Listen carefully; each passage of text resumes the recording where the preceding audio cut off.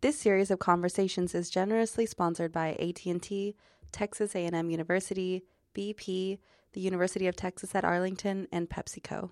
Welcoming Speaker Joe Straus. Mr. Speaker, thank you again. Very nice to see you. Appreciate your being here. Of course. Thank you. Good morning. Good morning, sir. Thank you for being here.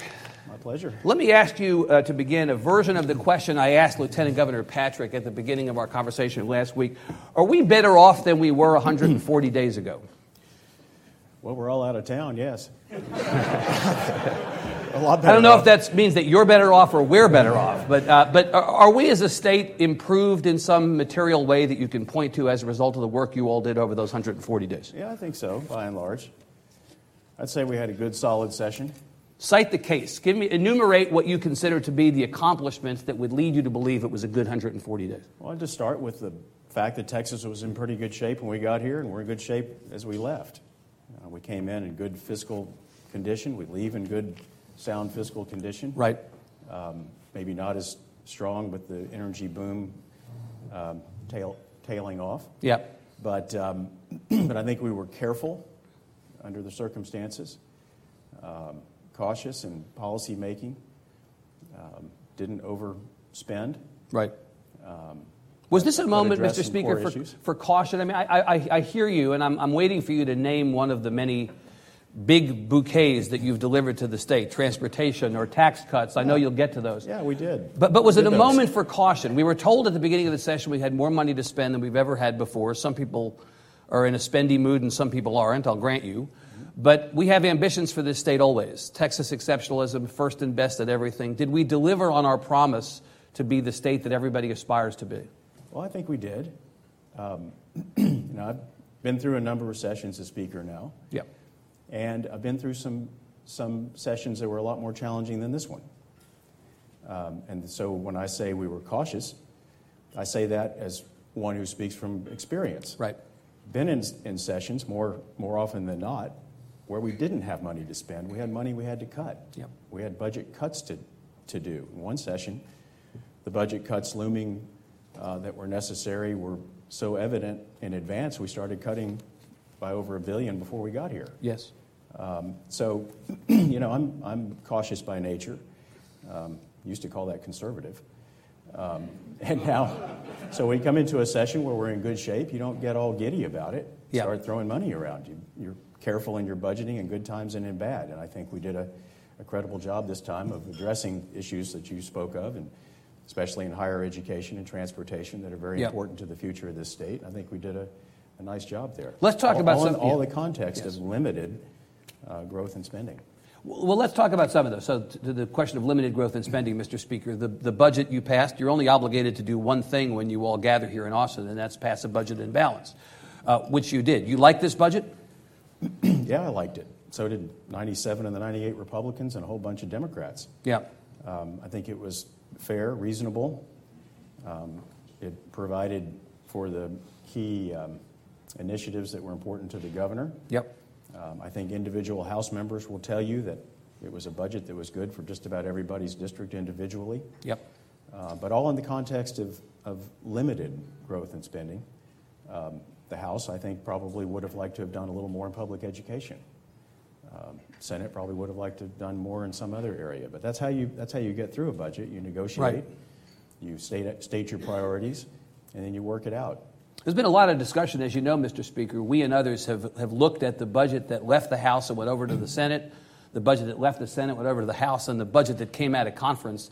You know, puts and takes always occur in these discussions in conference committee. Yeah. You feel like the House budget that you sent over and the budget that you ultimately approved are close enough that you feel good about the end product? You know, there were areas you cited, public education was one. The Medicaid payment rate, you all wanted to raise it to the level of Medicare. The Senate did, and ultimately the Senate got what it wanted.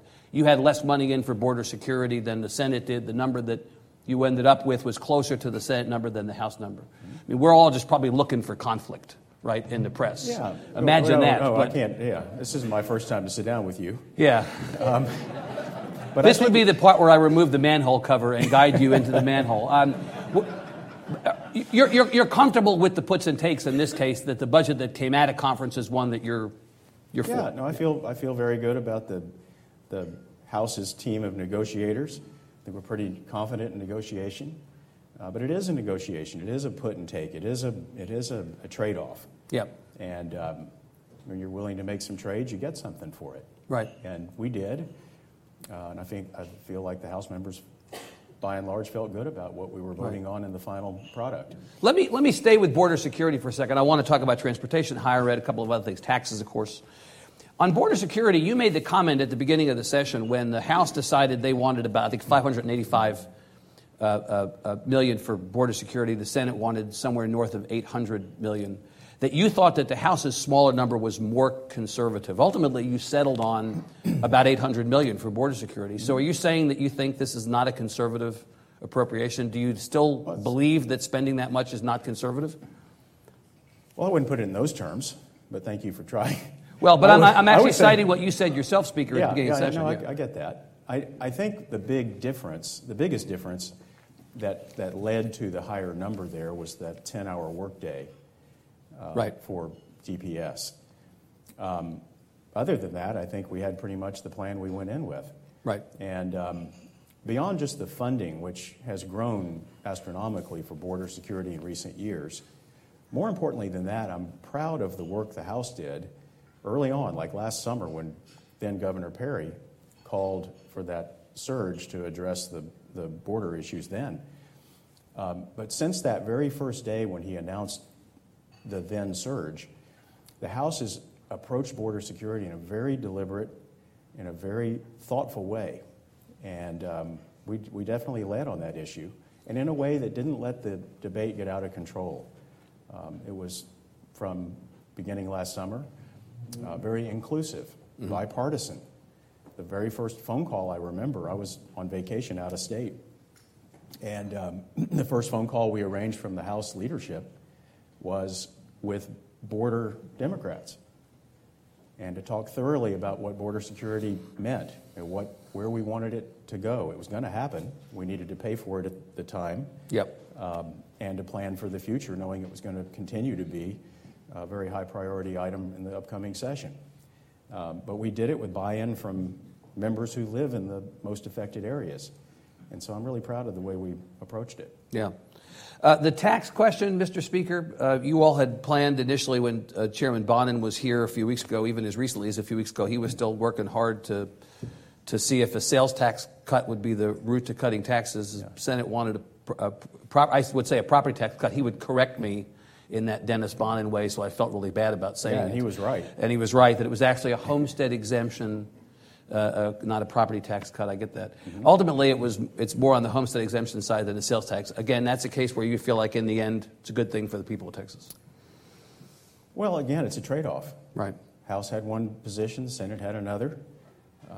We had a different approach on cutting the business tax. Yep. And it was clear, I can count votes. And I can count on support in the chamber. I can count on where certain things are outside the chamber. Right. And it was very evident that the governor and lieutenant governor if we had failed to address anything in property taxes, they would have found that to be unacceptable. Well, we were paying a lot of attention to the governor's comments that had there been no business tax cut, he would have vetoed the budget. We were wondering whether he would have vetoed a budget without a property tax. But you think that it was important from the governor's perspective? The lieutenant governor, take him at his word, said he wasn't going to recognize anyone for bringing up the budget on the Senate floor if it didn't have some property tax relief in it. So we worked, I think, very methodically through that and ended up getting the business tax arrangement that the House wanted, the way we wanted to do it. And House members, although a number of your fellow Republicans, 90 plus, signed a letter saying they supported the sales tax cut, that didn't indicate that they were not for the property tax cut or a homestead exemption. Well, no, but it was a matter of where would you go first? What's the smartest way to cut taxes? What would have been the most beneficial to our economy? And I think we were pretty solidly behind the sales tax cut, as opposed to the homestead exemption increase. Right. It comes with all the problems and issues that Dennis Bonin has so eloquently and so forcefully stated. Well, and chief among those issues that Chairman Bonin stated was that ultimately the amount of money that an individual would receive from this shift in the homestead exemption was actually peanuts. I mean, you may not even be able to buy peanuts with the amount of money that we're talking about. You can buy some peanuts still. Yeah. But, But pretty cheap there was peanuts. another. But one of the things that isn't getting much attention was the promise that we followed through with and led in the House on this was the occupational fee issue. Back when the franchise tax was reformed, 2006, whenever it was. Before that, there was this occupational fee of a couple $100 Yep. that hit architects and financial planners and Right. lots of different professions in the state who hadn't been paying the then franchise tax. Yeah. Well, that fee never went away, even though it should have. Well, it went away this time. Right. And that savings to those professionals is probably going to add up to as much as or more than they'll see in their home In the home. And it was a several $100 million tax elimination. Right. Okay, well, so we talked about taxes, budget, transportation. I know you came in this session, so we're not done. No. Transportation was something you all came in and said you wanted to deal with. You ended some diversions. You allocated some additional money to transportation without raising taxes. Ultimately, it's a little bit more than $4 billion, right, on transportation? Yes. Is it enough? One of the questions coming in was, were you going to just allocate enough to, as they say, maintain level of congestion, or were you going to do an ambitious plan that acknowledged the rapid growth of the state and the needs that people all over the state have identified for transportation? Sell us on the merits of this plan. Well, I'm the wrong guy to sell you on the merits of the plan, other than ending the diversions, which has been a real effort of mine. Right. For a couple of sessions. You've talked about that. You've talked about that for a long time. Yeah, and we followed through on it, and that's very important and the right thing to do, I think. On the dedication of the tax. Yeah. Dedicated transportation. I'm not the hugest fan of that approach. It's moving money from one pocket to another. Right. Not opposed to it, didn't get in the way of it, let the process work, got strong support in the House. And you had to Fine. replace the money that you found over here to put over here. Someday we may. We didn't have to this time. Right. But, which is what made it easy to do. Right. It was an easy session to do things like that. Right. The first part of your question was, is this adequate enough for transportation? Right. Clearly, the transportation advocates out there have an insatiable appetite. And not just the and So not just the answer is no, it's not going to Yeah. be enough. And not just- But I will say that it's the last easy thing that I can think of we can do. anything that happens after this will be harder, I think so. politically and practically. I would say so. It's not just the advocates, Mr. Speaker. I mean, the advocates, of course, always want more on any issue, right? But the range of people from Sylvester Turner to Kevin Eltife, right? So Democrat to Republican. How big a range is that? Not a very big range, I acknowledge. Not a very big range. But to the degree that it's a range. To tie back to our previous conversation about taxes, it was said by a few people during this session, look, we have a lot of money we're leaving on the table. We're racing to give taxpayers a tax cut. There hasn't really been a huge clamoring for tax cuts out among the public. Why are we not, when we have the money available to us, first taking care of some of the priorities like transportation that might tie into building for the future of this state? Why are we not thinking about spending more of this money on transportation? Are you sympathetic at all to that argument that maybe we should? Not really. We like tax cuts if they're done in the right way, right, and for the right purpose. And I think the cut in the franchise tax, the margins tax, was an appropriate thing to do. Right. For our economy. I wish we had done more. Right. But with all the however, money, with all the money that you had available to you, could you or should you have done more on transportation? I guess that's really my question. I don't think so. Not in one bite. I think Proposition 1 or whatever it was in the last session led to some increase. This one is a healthy $4 billion plus, I think. One bite at a time. Let's see what they do with it. Right. One thing I would want to point out is the good work that Representative Ron Simmons did with House Bill 20, making sure if we're going to give them this much more money, $5 billion plus, that they know what they're doing with it. This is the agency that not very long ago lost $1 billion behind the cushions of their sofa over there. Yeah. So, maybe a little accountability along with more money, one bite at a time, is appropriate. Keep them on a short leash, and then we'll see how they do. Right. Yeah. When the lieutenant governor was here, he enumerated a bunch of other issues that he considered, at least from his perspective, to be big wins out of this legislature. He mentioned the going to an A to F grading system of public schools. You're glad to see that I'm fine with it. Fine with it? Yeah. Wasn't a top priority of yours? Not really, but it was, you got to rate them somehow. And in our accountability system, whether it's A through F or some other thing that I can't ever remember, exemplary or fine or whatever it is. Right. It doesn't, I think we were fine with that. So that was not a big priority of yours. He mentioned opening Campus Carry, passing. He considered that a significant win for the legislature. You? Well, I think the way we did it was fine. It was thoughtful. Yeah. It was not an easy bill to deal with. Right. There were legitimate issues there that I think in the final product have been addressed better than they might have been had we not taken our time and been as thoughtful about it in the House as we were. What works at Sul Ross University may not be the same thing that works so well at San Antonio College. And you've given some flexibility in the way Campus Carry passed to... That was the intention. And that was the intention. Mr. Speaker, I could go down the list of issues here. What I'm struck by is your standard stock, low highs, high lows, even keel response. It's fine, it's fine. What are you enthusiastic about? What other than getting out of here at 9 o'clock, what? Yes, it's okay. We've all looked at our watch in cases like this. It's fine. What are you enthusiastic about that came out of the session? Leave us with something that we as a state can be excited about, as opposed to, that's okay. Well, I'm excited about the culture of the Texas House, how we work together. Really? Have you talked to Patricia Harless recently? Yeah, I talked to her a couple days ago. Right? Can I read you her quote? I'm sick that she's leaving, but yeah, go ahead. I'm just really disappointed. This is, of course, State Representative Patricia Harless, who announced yesterday she's not running again for the legislature. I'm just really disappointed in the way Republicans act in the Texas House. People need to know that consensus and moderation and working across the aisle is not a bad thing. Some Republicans cater to the 4 to 5% who vote in the Republican primaries. That's not who we represent. We represent people in our districts. She is essentially diagnosing something that is broken in the House. You think the culture of the House is working? She seems to think it's not working. Well, at the end of 140 days, when you've been followed around by these unattractive people with their hidden cameras, with their especially for women, being tracked around like that, being asked inappropriate questions is something you're not going to leave here maybe with the same attitude I leave here with. Do you think maybe she should have waited to decide whether to run again, take a couple of weeks off? I think it's usually a good idea for everyone to go home for a while and wait for the veto period, wait to see what we really passed and what really didn't.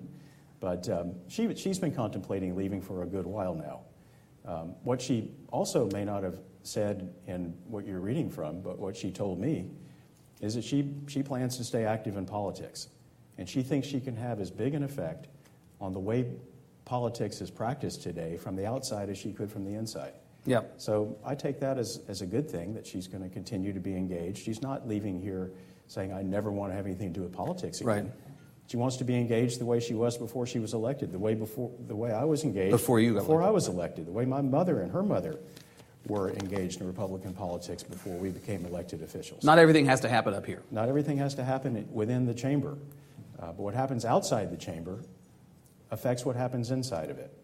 And that was the point I was trying to make, is that in this era where you have really ugly politics going on by these outside groups, internally in the Texas House, I would argue that it brings us closer together. And Republicans, Democrats, across the spectrum, there may be a few outliers there, but you know who they are.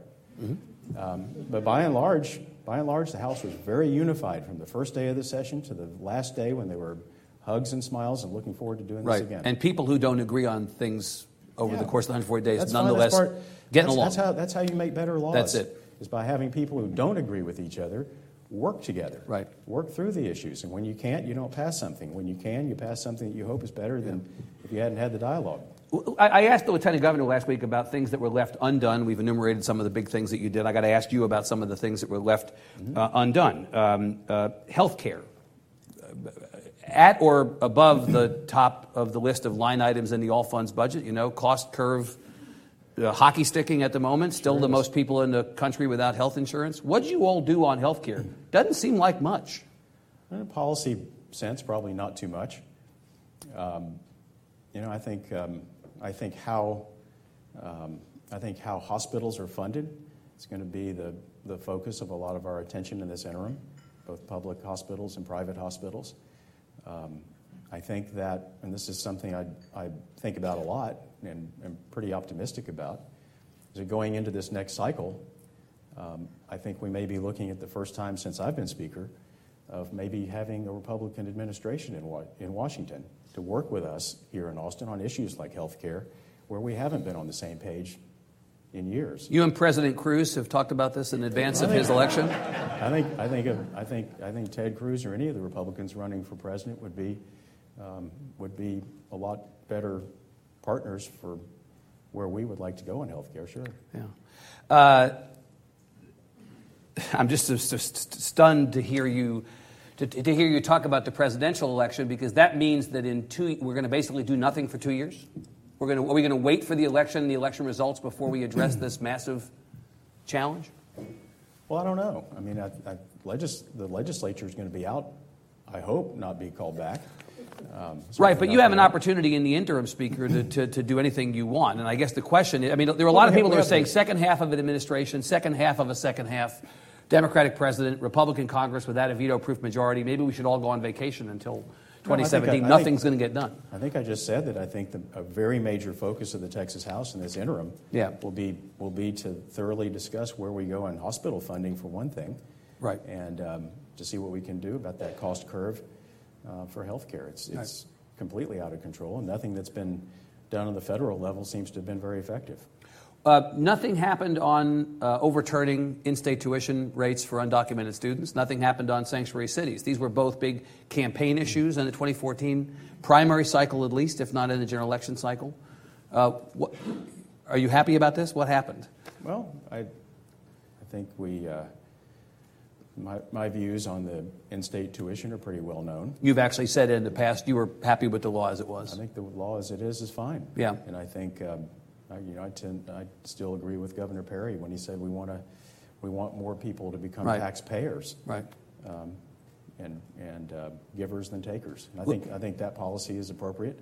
I think the enthusiasm in certain campaigns didn't translate to enthusiasm during the session. Right. Lieutenant Governor actually acknowledged last week that on that issue, in-state tuition particularly, that he was 3 or 4 votes short in the Senate of being able to get it passed. Nonetheless, many of the outside groups to which you refer say, well, Joe Straus killed the repeal of in-state tuition.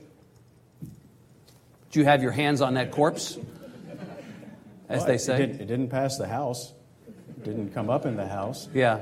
Did I do it? No. I just think there was a lack of enthusiasm. And some of these issues get kind of old in time. Yeah. You hear about it, didn't pass for a session or 2 or 3, and then, it's like, what are you going to do about it now? So what do about what? Is it really that big a deal? Is it even, if it were a big issue, it would have passed before the votes would be there. Same with school choice. The some people call it vouchers, but the plan that came over, as the Lieutenant Governor pointed out last week, this time it actually had money attached, I think $100 million attached to it. School choice in terms of charter schools and other school choice items are pretty popular in the Texas House. What about the scholarship program that was just passed by? 2 years ago, on the voucher issue, there was a vote taken early on in the session 2 years ago. Indeed. And it went down by over 100 votes. Well, I think 60. It was a 60-vote margin. Is that right? It was big, whatever it was. It was not close. Right. In this session, I thought it was interesting that those who were asking us not to bring up that issue again early in the session were voucher advocates. Because they could count also. I guess so. Yeah. The House hasn't changed very much in the last couple of years. Right. On that, we have a lot of rural members that are not going to support a voucher program. Including, at least in this last session, the chairman of public education, who's a rural Republican who was not a big fan of that program either. I would count him as one, yes. Yeah. Right. On same-sex marriage and at least banning insurance payments for abortions, again, that was a priority. Some said, we need to get this done. We have the votes this time. Nothing happened. Again, issues that, in fact, the House actually passed same-sex marriage stuff. The problem in that case appeared to be the Senate not being able to get it done. Is that right? I'm not so I'm not sure what we passed on that, other than the pastor protection bill. Is that what Right. you're talking about? Well, but the Cecil Bell bill, the Scott Sanford bill on adoption, I mean, there were discussions, at least in the House, sure.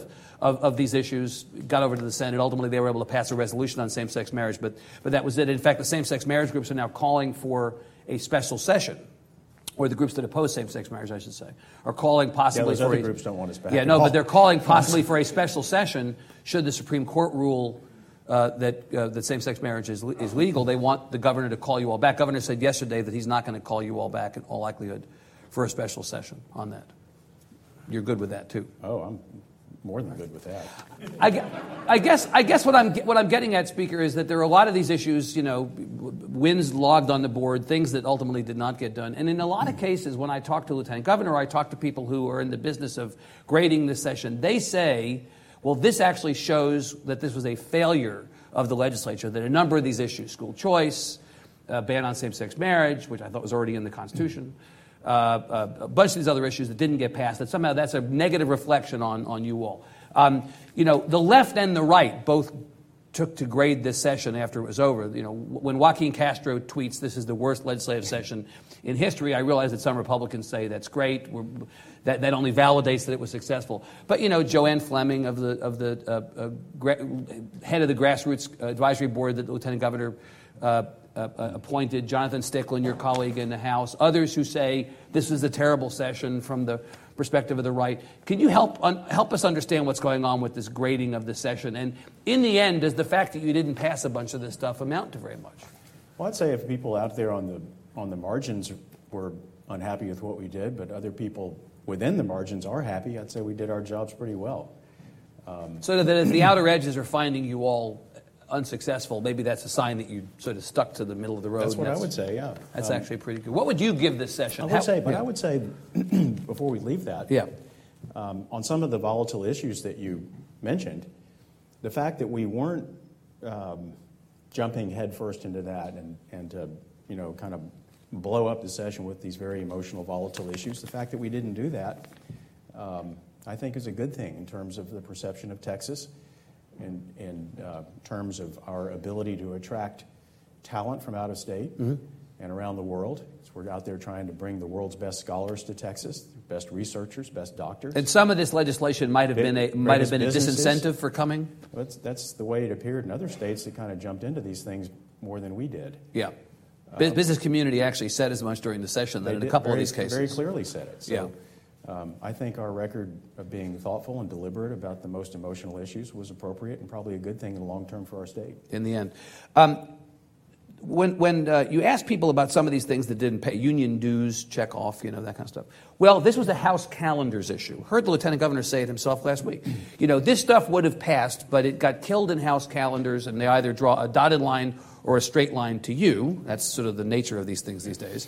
But the idea was that somehow the House went too slow. The House Calendars Committee killed this stuff. Would you care to respond to that? Well, anything to that? I don't know if the House Calendars Committee killed some of those bills. I'm not sure some of those bills even made it to the Calendars Committee. But specifically with that union dues bill, that was the poorest job of lobbying that I've seen.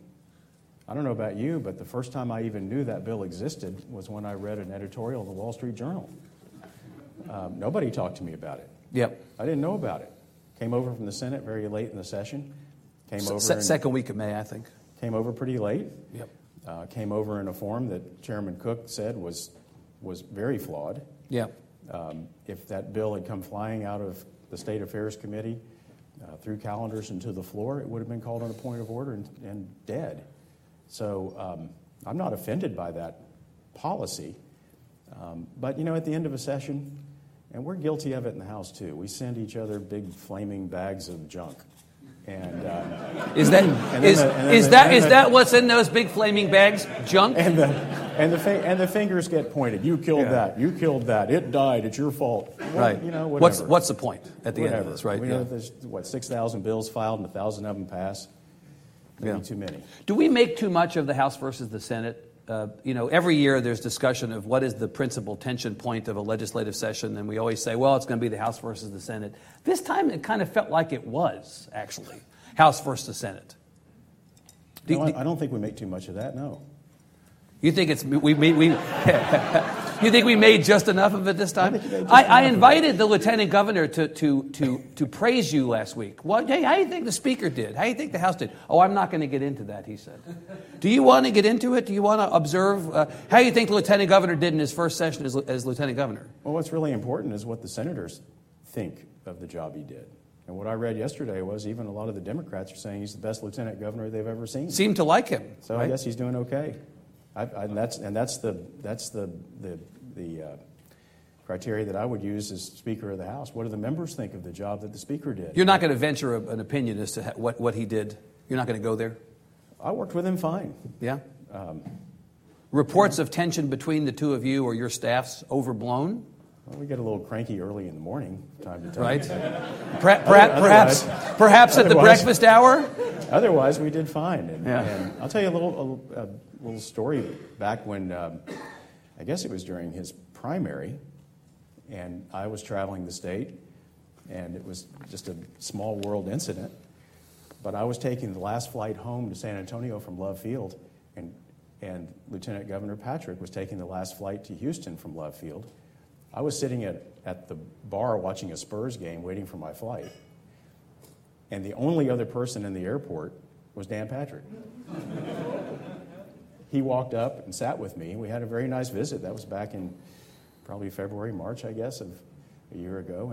And you still having nice visits after this session? Yeah. We had a nice visit a few days before the end of the session. I mean, so it's all good. Is there tension? Sure, there's tension. There's tension right. between the House and the Senate. There's tension between the governor and the House. Right. You know, it works that way. That's the way the system is. Yeah. Doesn't mean it's personal. Not materially different than it's been in the past. No, I don't think so. I mean, occasionally if you have different personalities, it changes the dynamic some. Yep. But the institutional friction is always going to be there. It should be there. It helps. Hopefully, it helps us make better decisions. Let me flip this around, Speaker. There seems to be this tendency to blame you for everything. It's almost like there's a hashtag on Twitter, because Strauss. Anything goes wrong, because Strauss. Cafeteria runs out of lemonade, because Strauss. Toilet backs up in the bathroom in the extension, because Strauss. Rockets lose in the playoffs, because Strauss. Anything that goes wrong, it seems like you're the focus of it, and a lot of that seems to be coming from the Senate. What'd you do? Why are you so evil that you cause everything bad to happen? Well, it comes with the territory. I'm more interested in results. Those who want to play the blame game, those who want to issue ultimatums, those who are just demagoguing all these issues, they can do that. But the job of Speaker of the House is a difficult job, and it comes with a lot of blame, a lot of responsibility.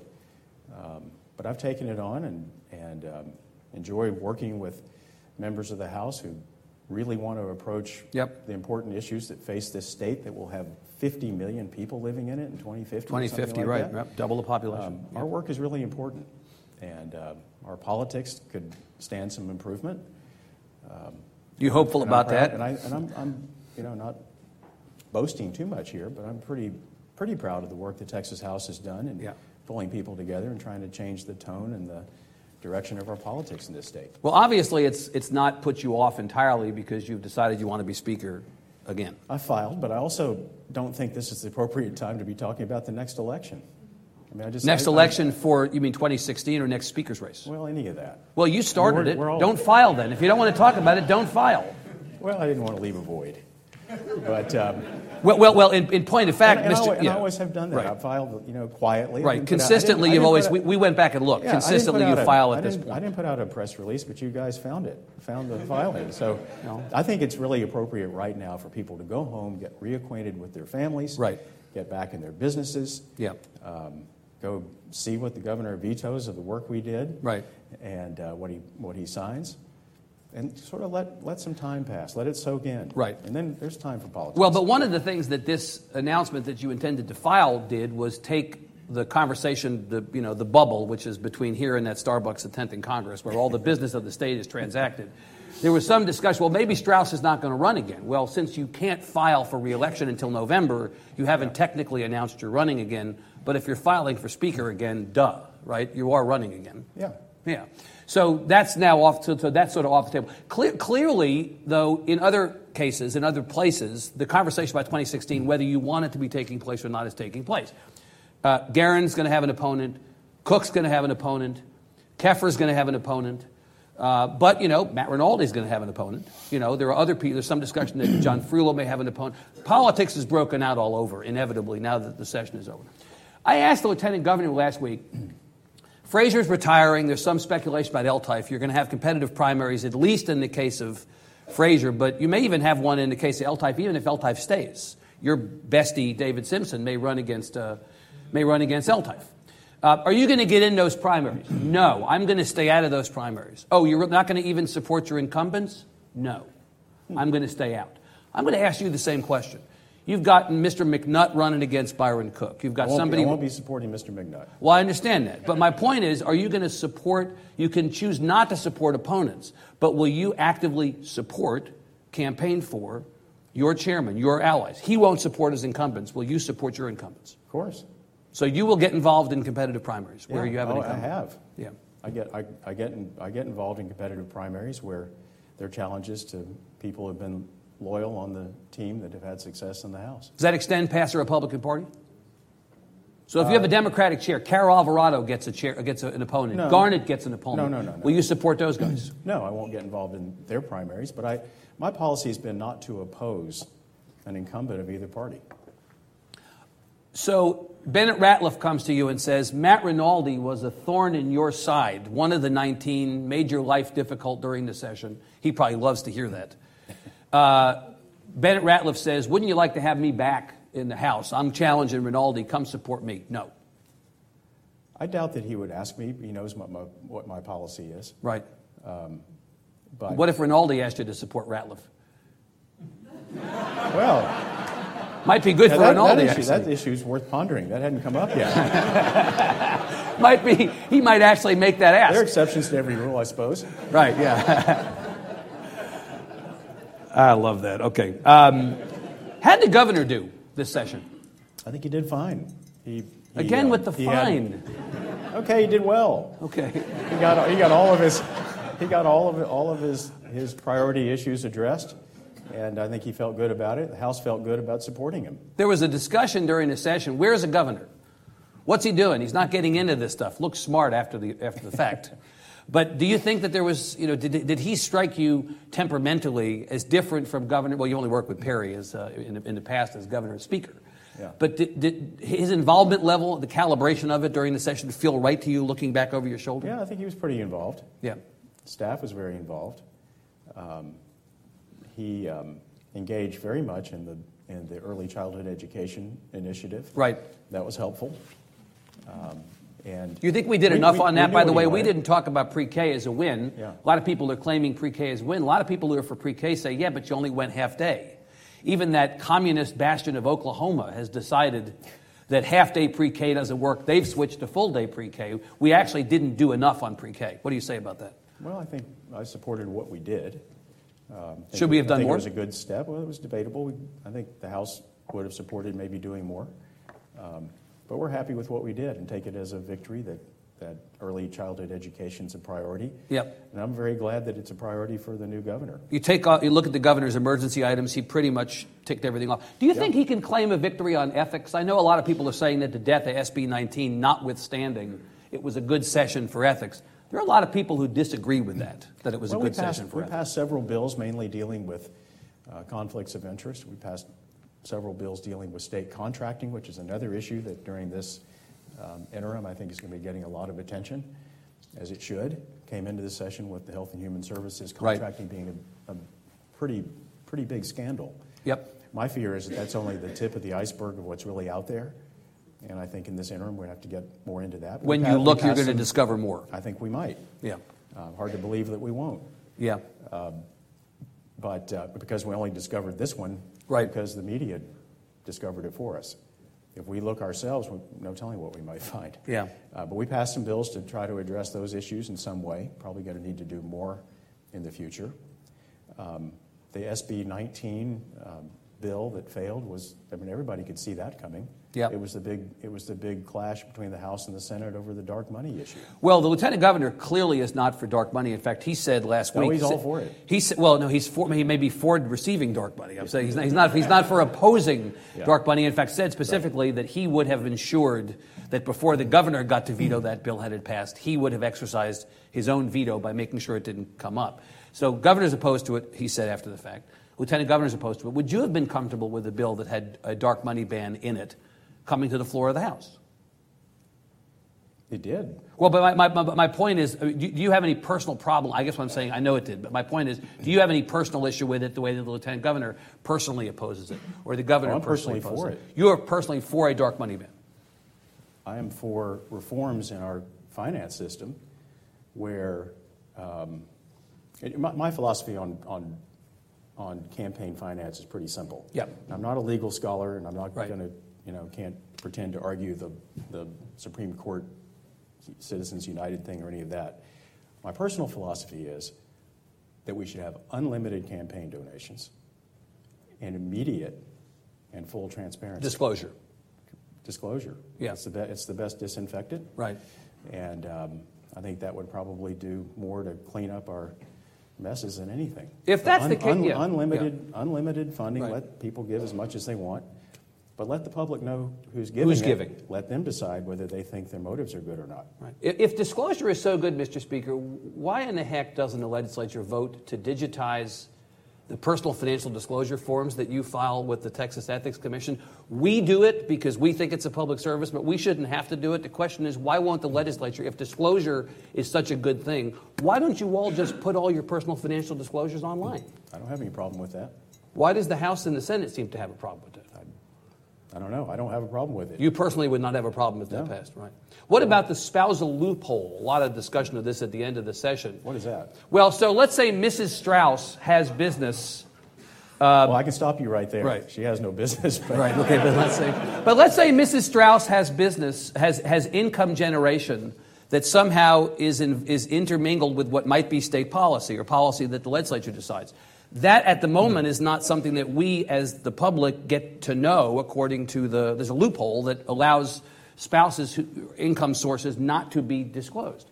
This was controversial. Joan Huffman, senator from Houston, was associated with this so-called spousal loophole at the end of the session. My question is, why not tell us more about income sources that family members, if disclosure is such a good thing? Is that something the public should have a right to know? Probably, if it has an appearance of conflicts with the public duties, probably should. So you do think that there's more that the legislature could have done on ethics or on disclosure than did? Oh, sure. Yeah. I asked Lieutenant Governor last week, a man with no shortage of opinions, who are you going to support in 2016? He said, well, I'm going to sort of see. Well, I don't really have an opinion about that race. You actually have an opinion on that race. You've already said, basically, I'm for Jeb Bush. I am for Jeb Bush. It looks like he's going to run.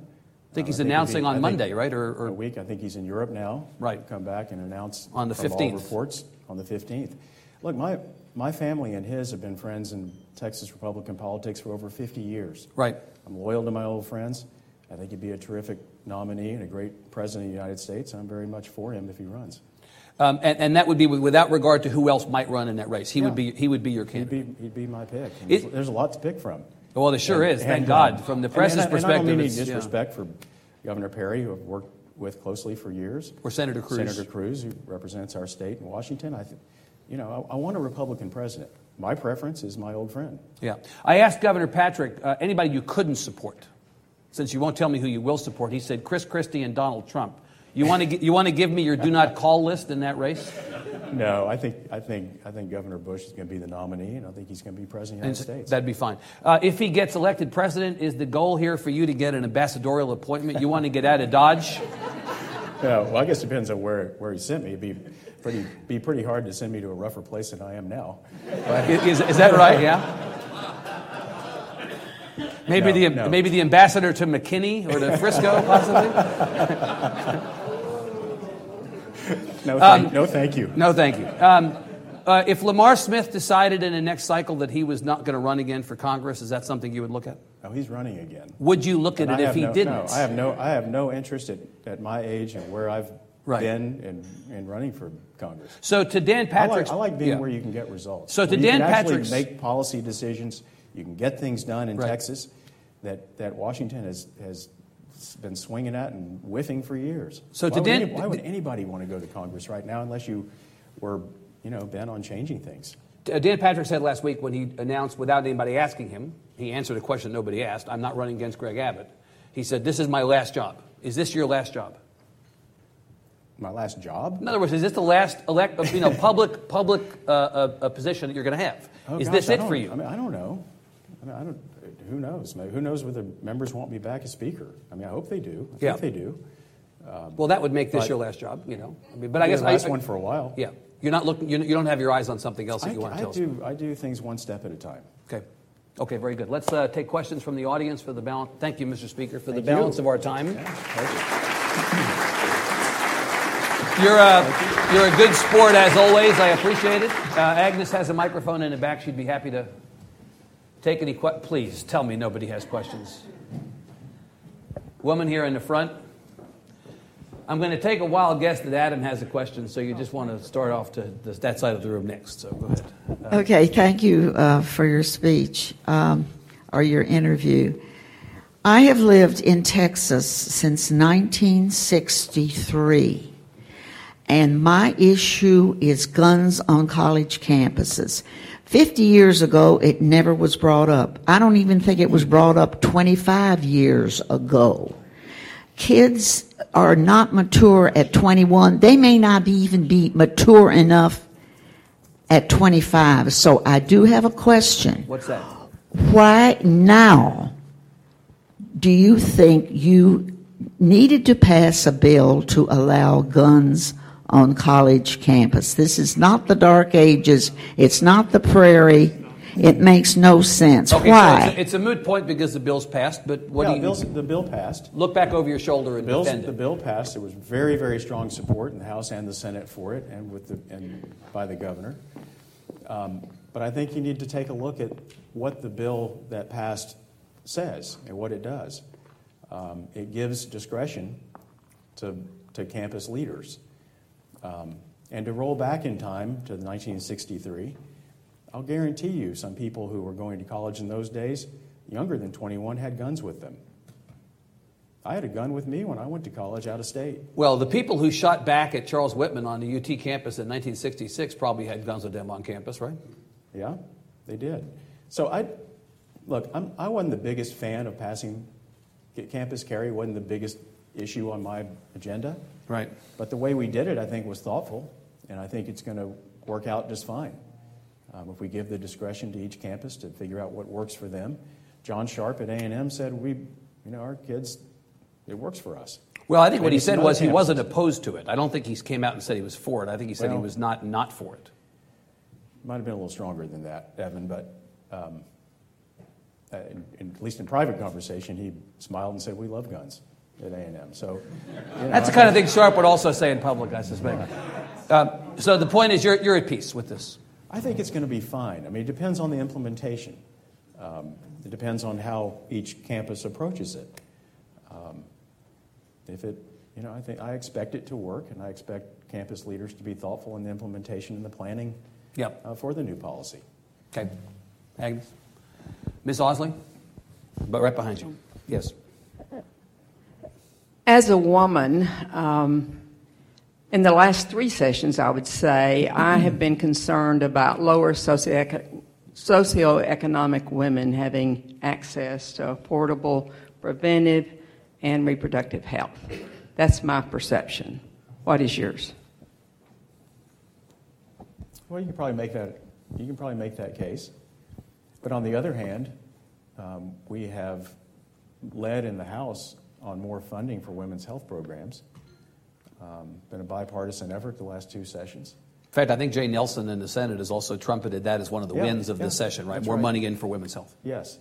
I'm sorry if that's the impression we're leaving. That shouldn't be what we're doing.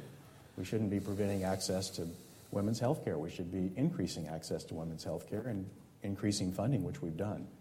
So maybe more work needs to be done on that. So when Sarah Davis, your colleague in the House, Republican from West University Place, says as she did earlier in the session, that the House's action on the closing of the legislature's action on the closing of clinics that provide reproductive services, abortion, contraception, and so on, has the inadvertent effect of cutting off access to cancer screenings, cervical cancer screenings, and other cancer screenings. And that she said, her words, women will die as a result of what the House and the Senate have done in the name of curtailing abortion access. To Ms. Osley's point, do you have concern about that? Well, sure. If that's happening, I would have great concern about that.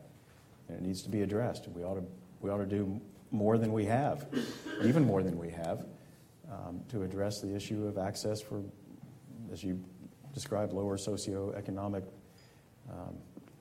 women to have health care and preventive health care. It could be a very important thing for our whole, not just for our population, obviously, but for our health care cost system and on and on. I think it's a good policy, and it's one that we have supported. It's what we've tried to address in the context of the abortion debate. You know, there were people who say, again, people who grade sessions say, Senate and the House did not do enough on abortion this session. You had the votes, rules changed in the Senate. Why didn't the legislature do more to restrict access to abortion? Can you pronounce this from that perspective a good thing or a bad thing? Well, should you have done more? I'll let the people in that world, more than I am, do that for me. However, I would point to, I think, 6 or 7 pro-life bills that passed. Yeah.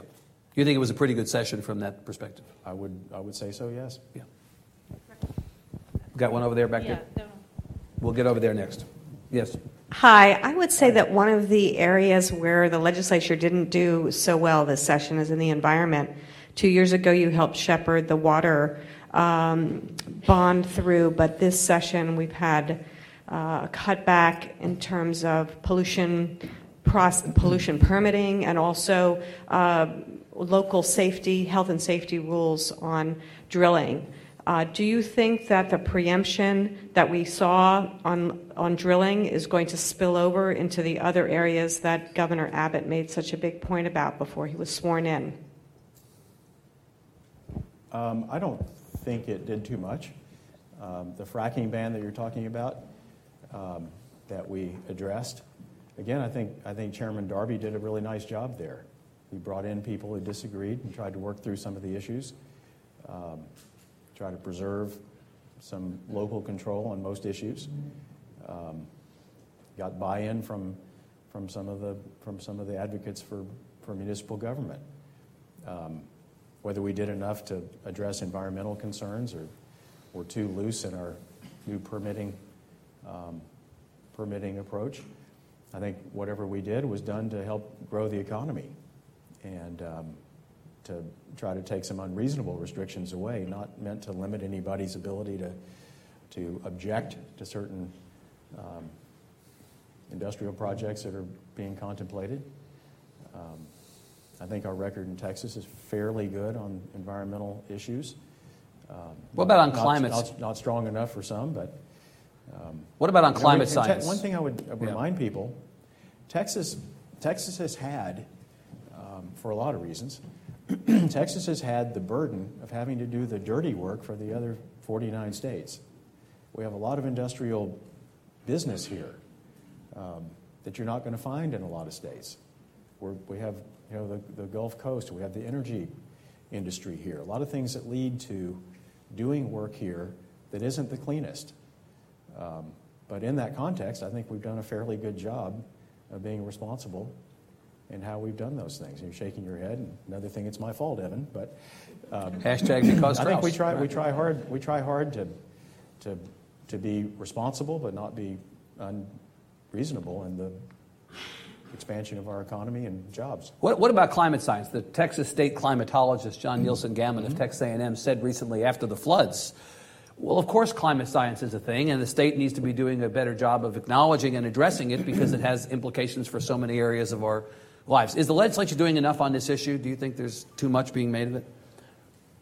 Tell me more. Well, I mean, there's a debate over whether climate change or climate science is actually a thing or not. The legislature has not done much on this issue. There's disagreement, obviously, within the building, as there is outside of the building on this. To the questioner's point, has the legislature done enough on that issue? Maybe it's done perfectly. I'm not sure what the state legislature is supposed to do. about climate change other than be responsible in how we do permitting and how to be responsible in compliance and dealing with EPA issues and so forth. Yeah. You count yourself among those who believe that climate change or climate science is a legitimate topic of discussion? Sure. Yeah, I think climate change happens. What causes it is subject to some debate and study, but we shouldn't ignore it or deny it. Okay. And it's something we have to deal with. And I see people from the utility industry here today. I think they've done a pretty good job of trying to deal with it themselves. All right. Over the years, there's been a lot of ink spilled about your position on the pro-life issue. Where do you personally stand, and where does it rank for you on the spectrum of issues in terms of importance? Well, I've been asked that question a number of times. Once by one of those hidden camera people that I've seen you with. Before we knew who they were, and asked me about whether I considered myself pro-life or not. And my answer to him is the same answer I give to you, sir. And that is, who served as Speaker during the strongest and the most pro-life bills ever passed in the history of the state of Texas?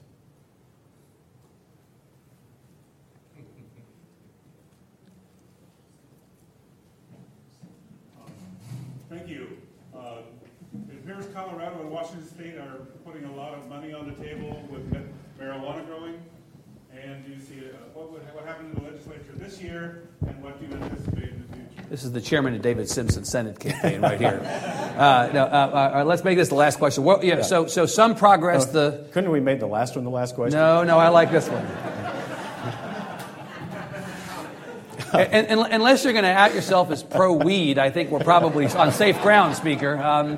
The legislature did not do much in the area of medical or recreational marijuana legalization. At least not in my view. Not in my field of view. What do you think about what other states have done, and what do you think the prognosis for Texas is, or the prospects for Texas going forward on this issue are? I think it's going to be a long time before Texas moves forward in that area, would be my guess. We're going to have legal gay marriage or legal weed first? Which one? I don't know. It depends on the order, I guess. One may lead to the other. I don't know. Is that right? I would say that's a perfect place to leave it. But I don't see either. But I don't see.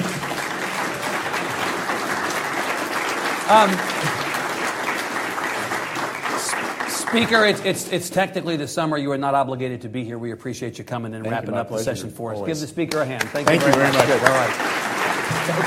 Always fun. Thank you very much. I enjoyed it. Fun for you.